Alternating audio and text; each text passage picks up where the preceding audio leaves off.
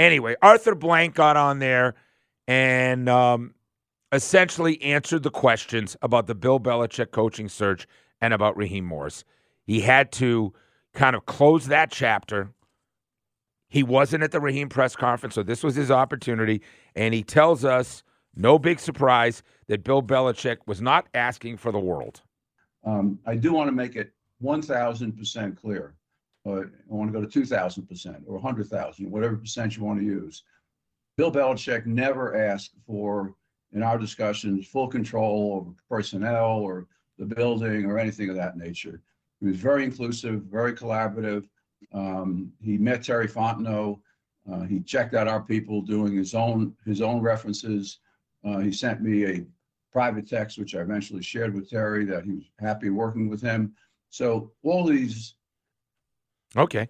There was a private text. I'm not sure that he wanted it to be put out there, but okay. So Bill Belichick texted him.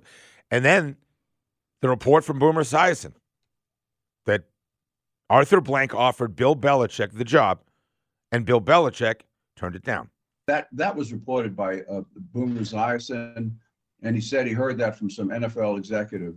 He was never, capital Never. Never. Bill would tell you this. I would tell you this. My dogs, who were probably with us during the second meeting, would tell you the same thing. I mean, he was never offered the job. So that's, where Boomer heard that from, I have no idea. And, I don't know Boomer really well. I know him, say hello to him, et cetera. I have no idea why he would be reporting on something from somebody who wouldn't have any idea either, whoever that might be. Now, I had heard the second set of interviews were with numerous folks, Terry Fontenot, Rich McKay, a bunch of others. Also, the dogs were in the building. So 2 things. Does Arthur bring his dogs to work?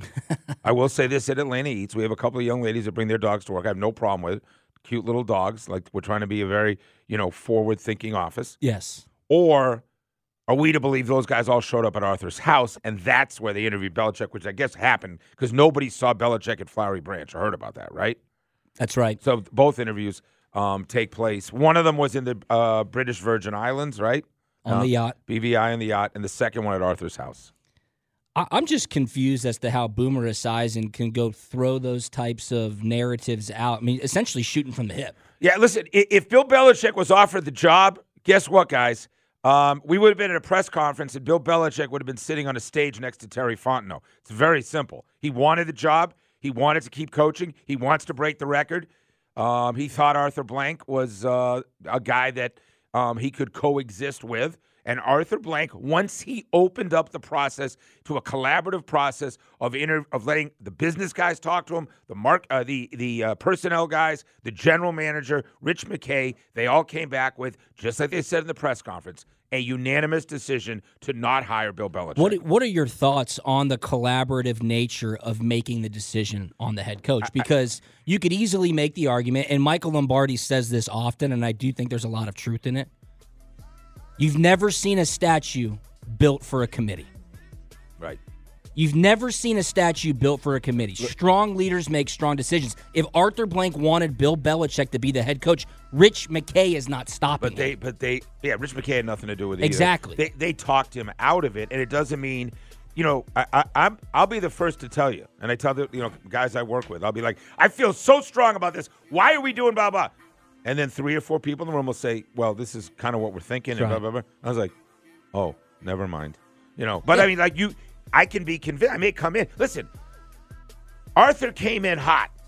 I want Belichick. No doubt. He came in super hot. And then cooler heads prevailed. Yes. And that's, make no mistake. And they made the right hire, I think. I think Raheem's going to be a good hire. I like Raheem. Get a quarterback. He was my second choice. Bill Belichick was my first choice. Go get a quarterback. Go get some pass rush. I'd love to see what would have happened with Bill Belichick, but I'm fine. Raheem Morris, both sides of the ball, infectious personality, great communicator. Go find a quarterback, right? Go find a quarterback. Go get some pass rush. Yeah. It ain't that hard. What's Justin Fields going to cost? Because they're drafting Caleb Williams. What's Justin Fields going to cost? That's going to be the conversation, right? You're exactly right. There's no question about that.